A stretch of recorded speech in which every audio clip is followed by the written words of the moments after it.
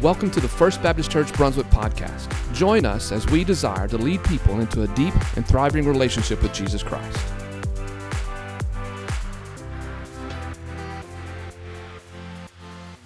Amen. If you have your Bibles with you this morning, and I'm sure that you do, would you please take them out and go to the New Testament book of Matthew chapter 4. We're going to look at Matthew chapter 4 and at Matthew chapter 28, and I want to encourage you to put your fingers in one of those two spots as we get to our text here in a few minutes. But as you are turning there, I do want to remind those of you who are serving on one of our committees for this upcoming year that we have committee training right after this service. It'll be in Beach Hall, and I want to share a few things with you the Lord has placed on my heart as we move forward in 2022. But before that, we are going to spend some time in God's Word this morning. Are you ready to hear from the Word of the Lord this morning? Amen, amen. We're going to continue our series titled Just Be, Becoming a Person That God Uses. And so far in this series, we have looked at two things specifically. 2 weeks ago, we looked at to be used by God, we need to be prepared. As we look into this new year, we want to be used by God, but we need to make preparations. If you remember, we looked at Joshua chapter 1. If you were not here on that Sunday or any Sunday you're out, you can always go to our website and look up and watch the sermons there as well. But we looked at Joshua chapter 1, and we read the story of Joshua leading the Israelites to the border of the Promised Land. And as they stood on the border of the Promised Land, they were on the banks of the Jordan River. And if you remember, the Jordan River was in flood stage. And so there's 2 million to 3 million Israelites on the banks of the Jordan River. And God says to Joshua, go around the camp and tell the people to make provisions for themselves, get prepared, because we are going to cross the Jordan in 3 days. And we looked at that word, make provision. It means to be prepared, but which is kind of which really means to make bread, which is crazy because if you're going to cross a flooded river, you need a boat or a bridge. Amen? But God says, you get some bread. You get ready to cross that Jordan. And we made the connection that for us to cross over whatever Jordan is in our life, that we need to find our strength, our energy from the bread of life himself, meaning we spend time in God's word as we prepare ourselves to cross whatever that Jordan is in your life. And then last week, we talked about to be used by God, we are to be prayerful. And we looked at 1 Chronicles chapter 14 when David was attacked by the Philistines, and the text says that they encircled him, they surrounded him, and David needed a breakthrough. He was in an impossible situation, and he needed a breakthrough, and David exhibited for us what we need to do when we're in the middle of a breakthrough, when we need a breakthrough and we're surrounded, and he prayed. He got on his knees and he prayed. And then we looked at 2 Chronicles chapter 20, and we looked at the story of Jehoshaphat. You remember? Fat Jehoshaphat. You remember that? By the way, one of our members, after I mentioned Fat Jehoshaphat, the children's musical that I was in, one of our members did some reconnaissance on Google and found the video of Fat Jehoshaphat. Praise God, it was not of my children's choir, amen? But it's still out there. But anyways, Jehoshaphat, the king of Israel, surrounded by 3 armies, and he's in the need of a breakthrough. And he does, again, what we ought to do if we need a breakthrough. He prays, and then he fasts. And miraculously, God turned his impossible situation into a him-possible situation. And so we learned last week that prayer, the spiritual discipline of prayer, will take us from the realm of impossible to the realm of him possible.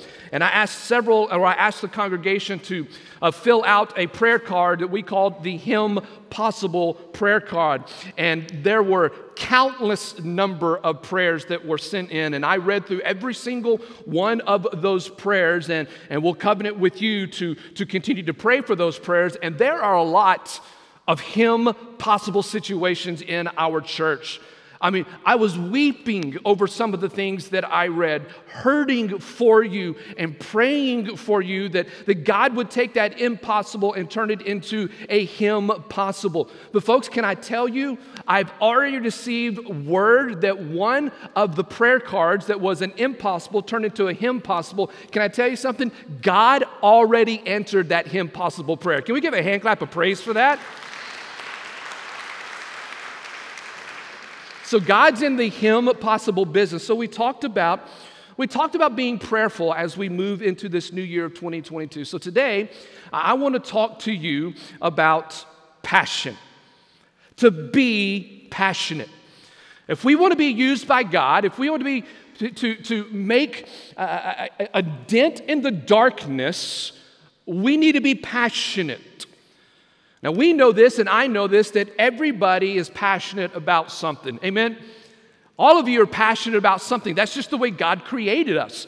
Some of you are passionate about cars. Some of you are passionate about politics. Why? I don't know.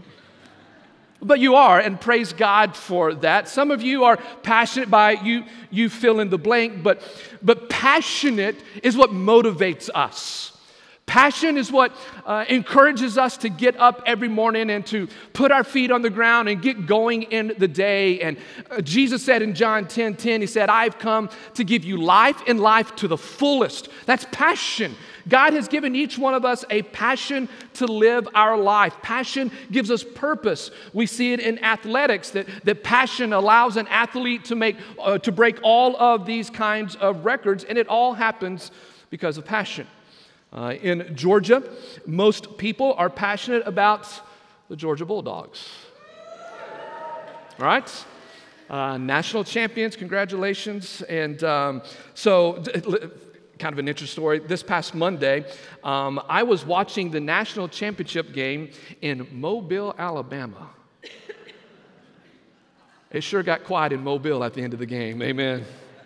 But anyways, I was there. But let me show you a couple of pictures about passion. And you're going to see a picture, and it represents one of our very own who had the opportunity to go to the football game. But here you go. This is Jeff Dodge, and he has had the opportunity to go to the game. And this is Jeff's passion in the first half of the game. It was a slow-moving game. It was difficult, low scoring, and looked like Alabama had the momentum or whatever. But here we go, another picture of Jeff and his passion. Yeah, he's kind of excited a little bit there, and so, but he's seeing the passion. Here's another one. Think it's pretty good. Yes. This is when Stetson fumbled, and it was probably confirmed a fumble, which nobody in Georgia believes. But that's the moment. But there's passion. Here's another picture. Yes, this is Alabama driving to, it's getting close to the end of the game. It's driving, and here's another good one. I think it's pretty good. Yes, this is the interception on the return, right? So that's passion, but here's a really good picture right here. I think it says it all for Georgia fans. Jeff Dodge and Chad Neal, Walt Kennerly, passionate for the Bulldogs. Let's give them a round of applause.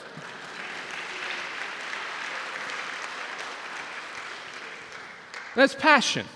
That's passion. Passion's a good thing. Passion is a good thing. It's something that God has given each and every single one of us. And not all of our passions are the same, but everybody has a passion. But have you ever wondered, what was Jesus' passion?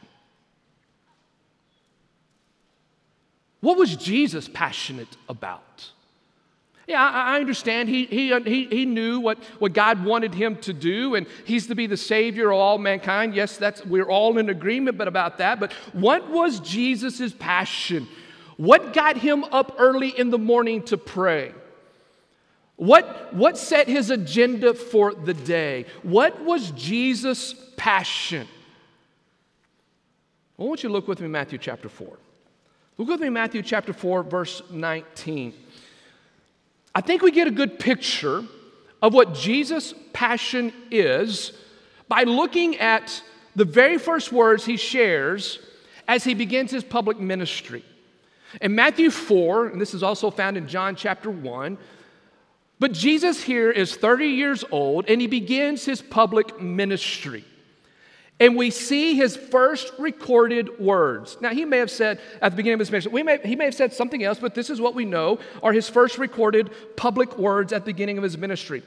And the very first thing that Jesus does is this, is he grabs a group of men beside him and he says, would you please follow me? I want to make you a disciple.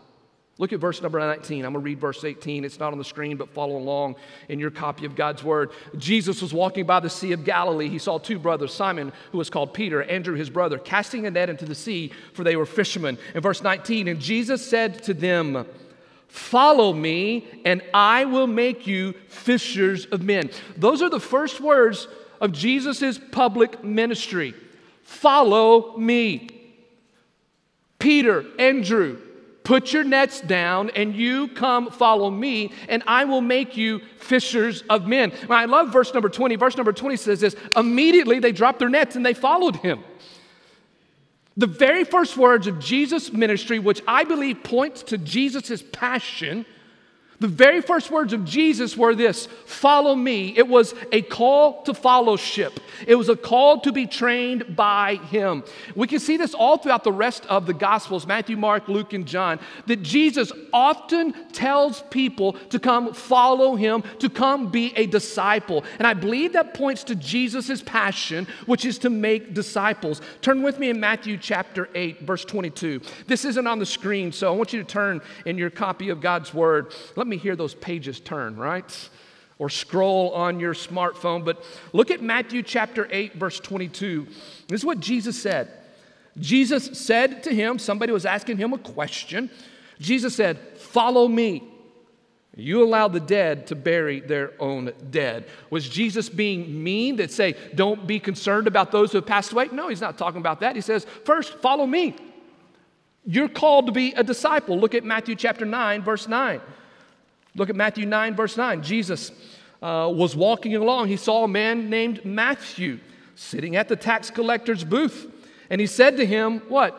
Follow me. He said, come, follow me. This is the same word that he used in Matthew 8. It's the same word that he used in Matthew chapter 9. Turn over to Matthew chapter 16. Matthew chapter 16, verse 24. Look at what Jesus says. This is right after the confession of Christ by Peter. And then Jesus looks at the rest of his disciples and he says this to them. If anyone wishes to come after me, he must deny himself and what? Take up his cross and what? Follow me. Fellowship. It's the same words used in Matthew 9, Matthew 8, Matthew 4. Same word that's used in Mark and Luke and John when Jesus says, I'm calling people to be my disciple. I think the overarching passion of Jesus was to make disciples. See, everybody has a passion, and here we see that Jesus' passion is to make disciples, to pour himself into others so that they can continue his message. So what's a disciple?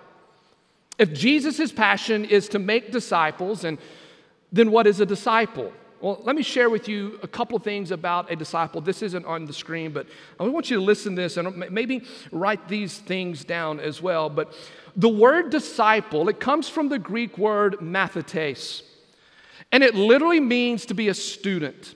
It means to be a learner. It means to be an apprentice. It means that you have a mentor and that you are trained by the one who is mentoring you. Meaning that there's somebody who comes along beside you and pours into you. Disciple, following, fellowship, a teacher, a student, a learner, an apprentice. In the New Testament, the word disciple is used in 4 different ways. And I think I have to explain this because sometimes we may get a little confused about what's a disciple, what is discipleship, what does that really mean? Well, the word disciple, it's used 4 different ways. Here's the first way the word disciple is used in the New Testament. The first way it is used is referencing just really anybody who's being trained by somebody. It's somebody who's being trained by somebody. It means you have a supervisor. You have somebody who is mentoring you. Now, that word is used in the New Testament, but we also see the example of that in the Old Testament. Moses discipled whom? Say Joshua. Very good. Joshua followed Moses and was a great leader because he saw an example in Moses. Elijah discipled. Very good. You get bonus points, that one. Elisha. The scripture says that Elisha had disciples of his own. David discipled his son Solomon. In the New Testament, John the Baptist had disciples. We see Paul. Paul had disciples. He had one protege, specifically named Timothy. But if you read the book of Acts, you will see that Paul had 6 other men that he poured into. 6 other men traveled with Paul, and he poured into them. And so we see this example all throughout Scripture that a disciple is somebody who's being taught by somebody, and that you are making disciples. So that's one way the word disciple is used. Another way the disciple is used is simply this. A disciple was one of the 12 disciples, one of the 12 apostles.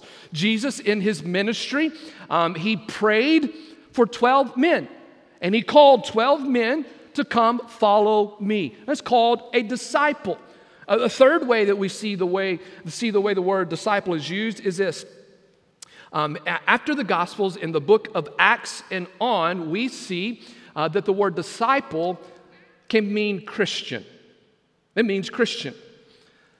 In the early days with Jesus and in the early church, Christians were not called Christians. They were called disciples. As a matter of fact, in the book of Acts, after the gospel has spread out of Jerusalem and has began to spread across the Middle East, in the city of Antioch is when Christians are first called Christians. But really overall, in the New Testament, Christians is a derogatory term. It's not a good term.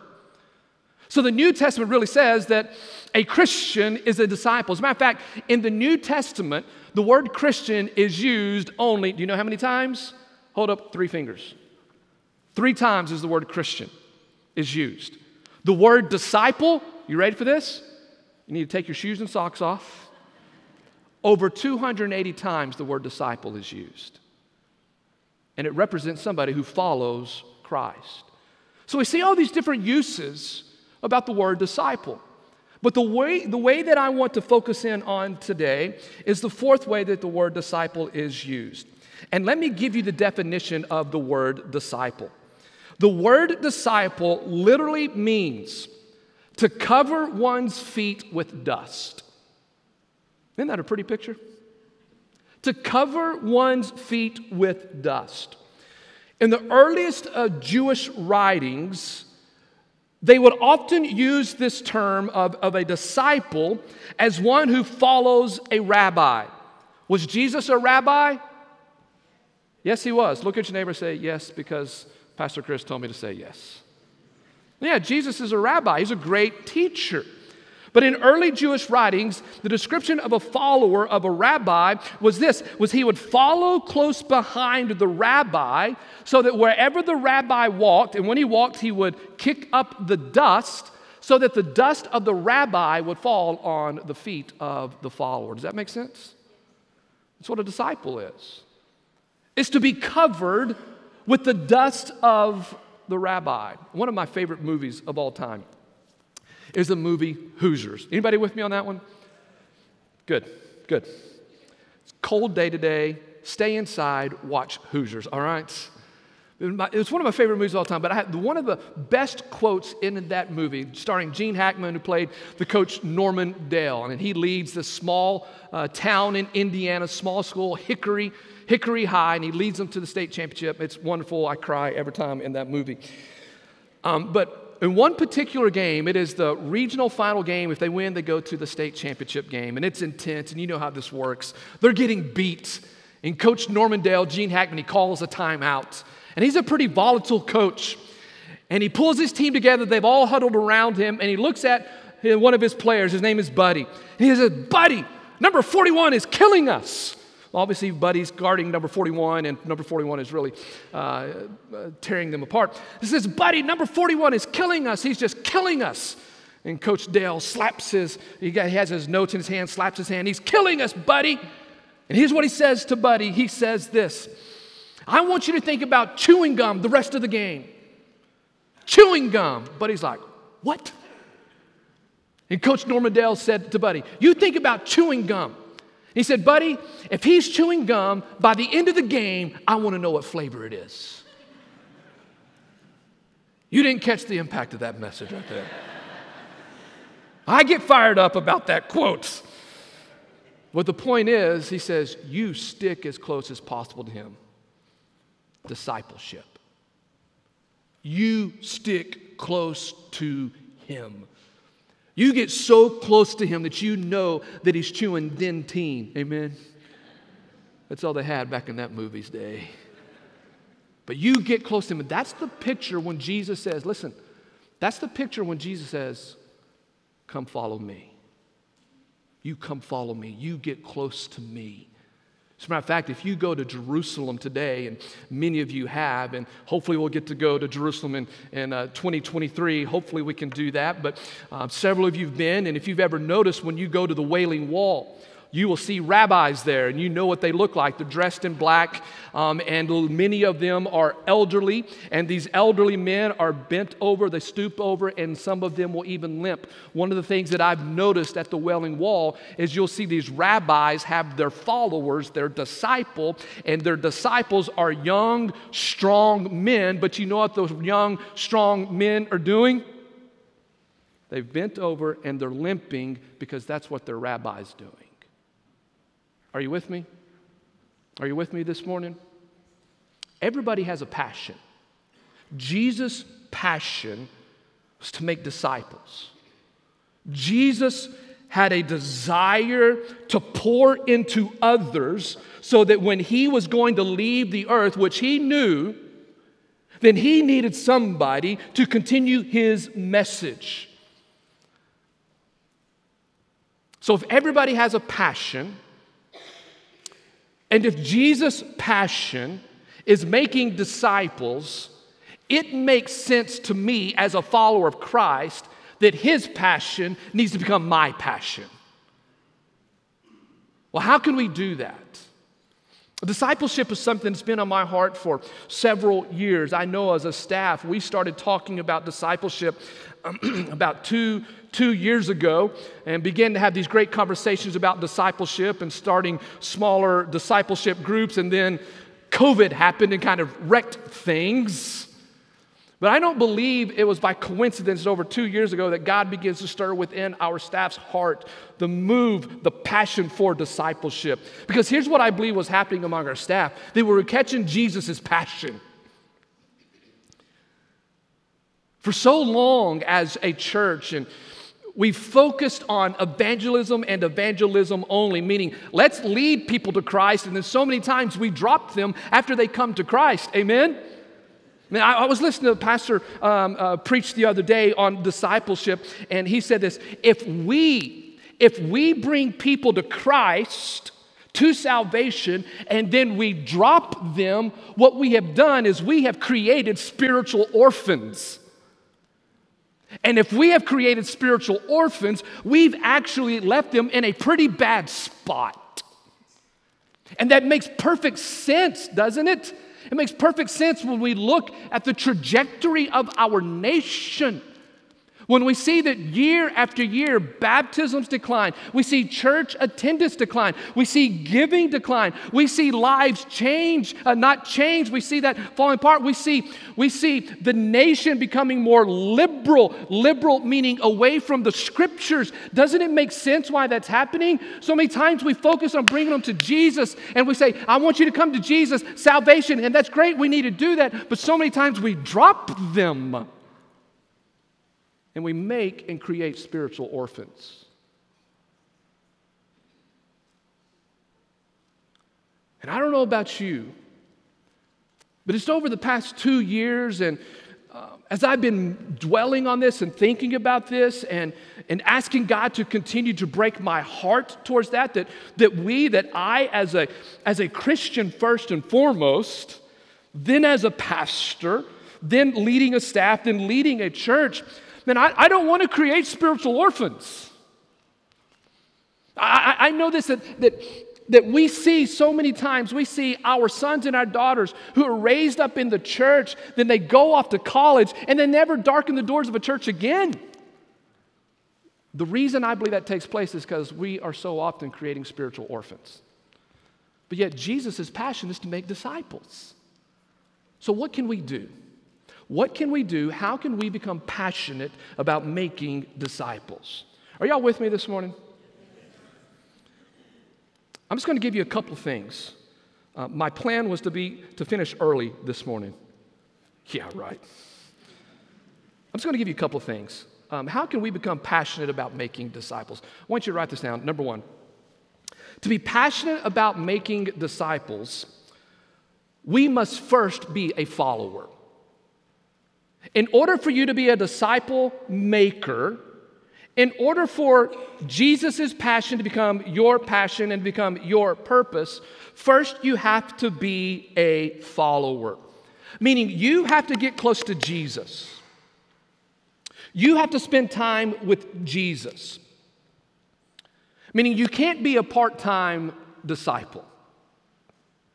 I think one of the things that has happened in the life of the church overall, not specifically here, First Baptist Church Brunswick, but church overall in the United States and probably pretty much around the world, is that when COVID hit the nation several years ago and churches began to reopen and people returned to worship, overall church attendance declined.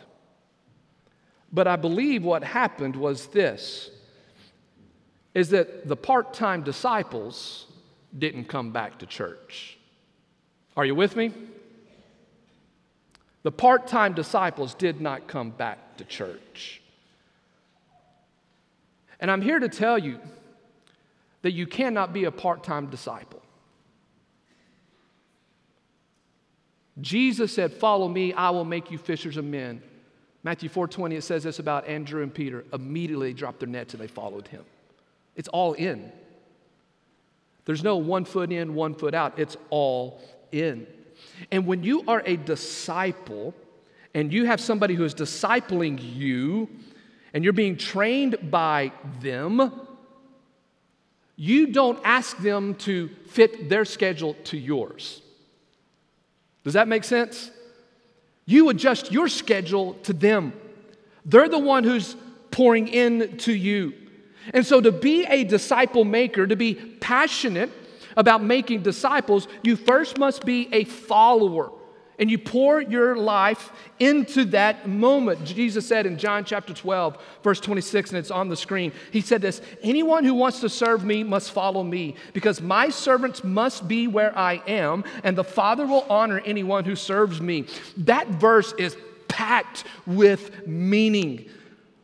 There's 3 things that I see in that text that are extremely important when it comes to discipleship. The first thing is this. We see that discipleship is a choice. Look at what Jesus says. He says, anyone who wants to serve me. Do you see that? Anyone who wants, meaning discipleship is a choice. Yes, I know, I agree, you agree. Jesus is the one who calls us into a relationship with him. Amen? It's through his death, burial, and resurrection that he's called us to be in a relationship with him. He's already given you the call. I was reading this past week in Isaiah chapter 6, which is the call of Isaiah. And something struck out to me that I'd never seen before. In this call of Isaiah, verse 1 says, "In the year that King Uzziah died, I saw the Lord sitting high in his temple, high and exalted. The train of his robe filled the temple. And seraphim are flying around, and they have 6 wings. 2 cover their eyes, 2 cover the feet, and 2 they're flying around. And one of the seraphim says, 'Holy, holy, holy is the Lord God Almighty.'" And Isaiah's in this throne room.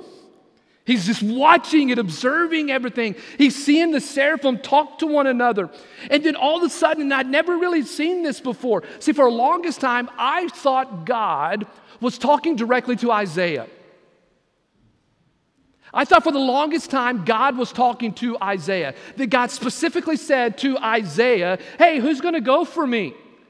But if you read the text says that Isaiah is in this vision. He's seeing the throne room. He's seeing the seraphim fly around. He sees the seraphim talking to one another. And then Isaiah hears God speak. And God never addresses Isaiah specifically. He says, who will go for me? Whom shall I send? And so I've always thought, God is looking face to face to Isaiah, but that's not the case because Isaiah is just standing in this throne room and he's observing. And as he hears all of the glory that's ascribed to the Heavenly Father, and God cries out, who's going to go for me? Isaiah says, no, God, look at me, I'll go. I'll do it. See, listen, folks, God has already made the call for us to be a disciple. He's already made that call. Next choice is, what are you going to do with that? You're going to answer the call. It's a choice. Jesus says, anyone who wants to serve me. Folks, he's already made the call. And so, God, please, would you call me to use me? Listen, he's already called. And I beg you to be like Isaiah who says, God, here I am. I'll go for you. I will do it, Father. God's already made the call. And Jesus says, anyone who serves me, anyone who wants to serve me. Discipleship is a choice. To be a follower of Jesus Christ, it's going to be your choice. But he's already made that call. The second thing we can learn from this text is this. Discipleship is a commitment. Anyone who serves me must follow me. To be a follower of Jesus Christ, you cannot follow anybody else. You cannot follow anybody else but Jesus Christ. Jesus Christ, the one who was crucified. Jesus Christ, the one who was buried. Jesus Christ, the one who raised from the dead. Jesus Christ, who ascended into heaven. And Jesus Christ, the one who's going to return again. Amen? That's whom you follow. You follow the God of Abraham, Isaac, and Jacob. That's who you follow. And it is a commitment, meaning I give my life to this. I give everything to him. This past week, I had the opportunity to participate in a racial reconciliation summit in Mobile, Alabama, with several other pastors. And we had some good conversations about reconciliation, but here's one of the things that I took from that meeting, just one of those, and it was this. Whenever it comes to reconciliation, whether it's in parenting, marriage, or race relations, which is what we were talking about, we have to make a commitment that we will continually come back to the table and have discussions. Does that make sense? Families, when you have a fight with your family, you still come back to the table. Right? Parents, children, students, when you have a disagreement with your mom and dad, you still come back to the table. You still come back to the conversation. You still come back because you've made a commitment with your mom and dad that you're going to do that. Husbands, wives, you made a commitment with your husband and wife. Man, I'm coming back to the table. You know what? I don't know what's going on, but I'm going to commit. I'm going to come back to you. It's the same way it is with Jesus Christ. It's a commitment that every day you come to the table and you meet with Jesus. It's a choice, it's a commitment. And the last thing that we can learn from this text is this, is that discipleship is simply just about being close to Jesus. Look at that last part where it says this, and the Father, because my servants must be where I am. Do you see that? My followers must be where I am. Henry Blackaby, in his book, Experiencing God, many of you took that class. It's a great one.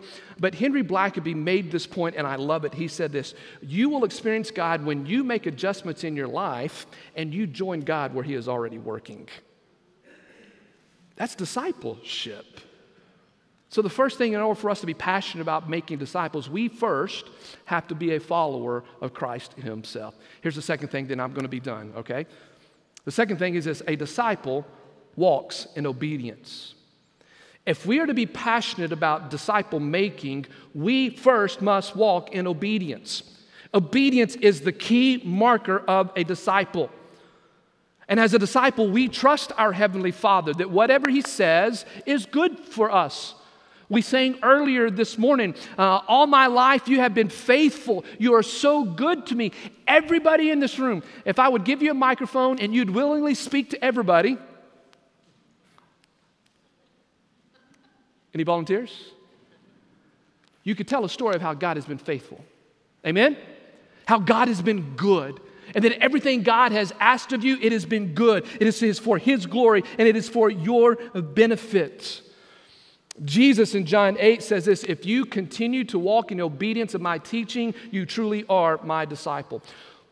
Well, what has Jesus already commanded us to do as a disciple? It's called the Great Commission. Go to Matthew chapter 28. Are y'all still with me this morning? I know there's a lot of teaching here this morning, but look at this, Matthew chapter 28. Look at what He's already commanded us to do. The context is Jesus has already risen from the dead. He's about to go back to heaven, and He's going to share His last words. Now remember, we already looked at His first words. Amen? What were His first words? Follow me. Now look at His last words. All authority, verse 18, all authority has been given to me in heaven and earth. Here you go, verse 19. Go therefore and what? Follow me. You see it? Go make disciples of all nations, baptizing them in the name of the Father, the Son, and the Holy Spirit. Teaching them, verse 20, teaching them to obey everything I've commanded you, and lo, I am with you always, even to the end of the age. Here we see Jesus' last words. Last words are always important, understand that. But His first words were just as important. His first words were, come follow me. His last words are, go and to make disciples. So His first words, it shows His passion, come follow me. His last words give us our purpose. His passion, our purpose. You see it? His passion, our purpose. His passion, our purpose. His passion, come follow me. Our purpose, go and make disciples. And when we look at this text, and many of you already know this, but it has to be pointed out in this text that the Great Commission in our English, it can be rather confusing. Because in our English, it looks like there are multiple verbs, active verbs in this text. But that's not the case. Because in Greek, there's only one verb. The rest are participles. Participles describe how you are doing that verb. Does that make sense? So whenever you read in the Greek, you always look for the verb first. Because the verb gives direction to the sentence, it gives it context for what you need to understand. In verse number 19, the Great Commission, there is one verb. Do you know what it is? It's make disciples. You see, in our English reading, it could look like that going is the verb. Well, going is a participle. It could look like that baptizing is the verb. Well, actually, that's another participle, which means that's a part of the make disciples. We could think that teaching is the verb, but no, that's not the verb. It is a participle. The going, the baptizing, the teaching is telling us what we are doing while we are making disciples. So the key is, the last words that Jesus ever said, the key is this. Jesus said, I tell you to do one thing, and that's to make disciples. I began my ministry with that, and now I'm passing that on to you. My passion now needs to become your purpose. Turn over with me to 2 Timothy chapter 2. Go to 2 Timothy chapter 2. 2 Timothy chapter 2, listen to what Paul says. Paul picks up on Jesus' purpose. Verse 2, he says this, and it's on the screen behind me, but Paul says this, the things which you've heard from me in the presence of many witnesses, entrust these to faithful men who will also be able to teach others. That's making disciples. I call verse 2, I call this the Charlie Robinson verse. Charlie Robinson was my mentor in college. He was the minister of education, if you're familiar with that term. Was a minister of education at First Baptist Church in Belton, Texas. And Charlie simply invested in me. We often played tennis. He wore me out. He was much older than me. He wore me out. But we'd play tennis, then we'd talk, then we'd pray.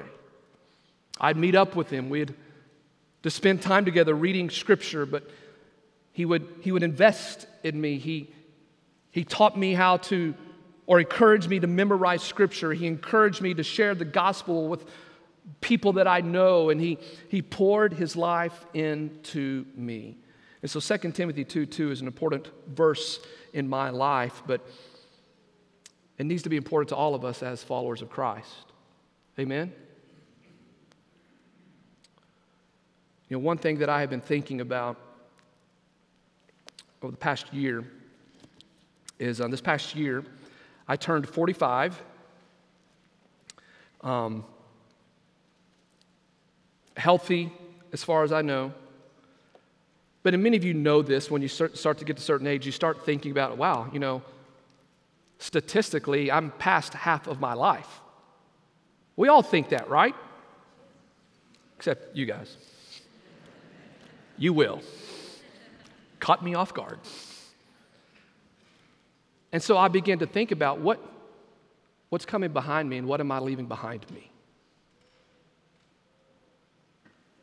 Does that make sense?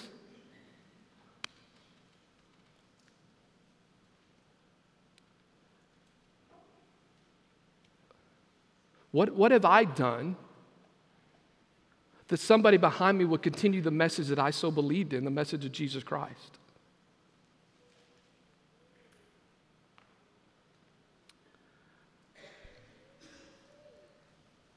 All I know is that I personally want to be obedient to the Great Commission to make disciples. I remember a story of a fisherman who was just a great fisherman. While everybody catches 2 to 3 fish, he's catching 200, 300 a day. A game warden catches wind of this. Says, this can't be. So he sneaks up on this fisherman one day and says, hey, can I go fish with you? Because I hear you're a really good fisherman. The fisherman said, yeah, won't you come with me? Come with me. And so they drive out into the middle of the lake, but the game warden notices that this fisherman doesn't even have a fishing rod. Doesn't have a tackle, doesn't really have anything. All he has is this one little duffel bag. And so they're talking. They get to the middle of the lake. The fisherman turns off the motor, stops. And they're talking, and while he's just talking to the game warden, he reaches into the duffel bag, and he pulls out a stick of dynamite. Lights it, throws it in the water. 200 fish float up. He gathers off, puts it in the boat. The game warden's like, whoa, that's illegal. You can't be doing that. That is illegal. Fisherman just laughs, turns the motor on, goes to another spot in the lake. Oh, game warden says, you can't be doing that. That is illegal. I can't believe you're doing that. And as he's talking, the fisherman's laughing, gets to another spot, turns the motor off, reaches his duffel bag, pulls out another stick of dynamite, lights it, throws it in, boom, more fish. Game warden is just, you can imagine. I mean, the game warden is talking 90 miles to nothing. I can't believe you've broken so many laws. You're disturbing the peace. I can't even count how many laws you have broken. Fisherman just laughing, ha, ha, ha, ha, ha. Drives to another part of the lake. Game warden's just talking. Fisherman reaches into his duffel bag, pulls out another stick of dynamite, lights it, and hands it to the game warden.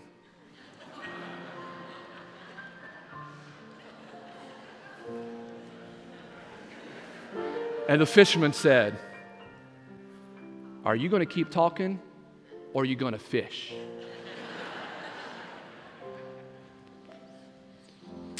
I think we spend a lot of our times talking about making disciples.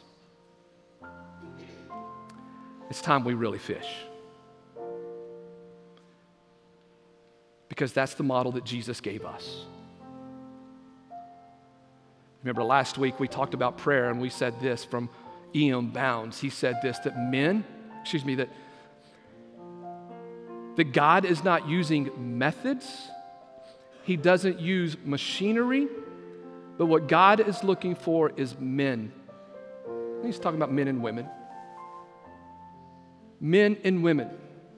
That's God's method. Everybody has a passion. Jesus' passion was to make disciples. Can we be a people, can we be a church that make his passion our purpose? Can we do that? Can we do that? Can we do that so that the generations that come behind us will know the goodness of God because he's been so good to you? Let's pray.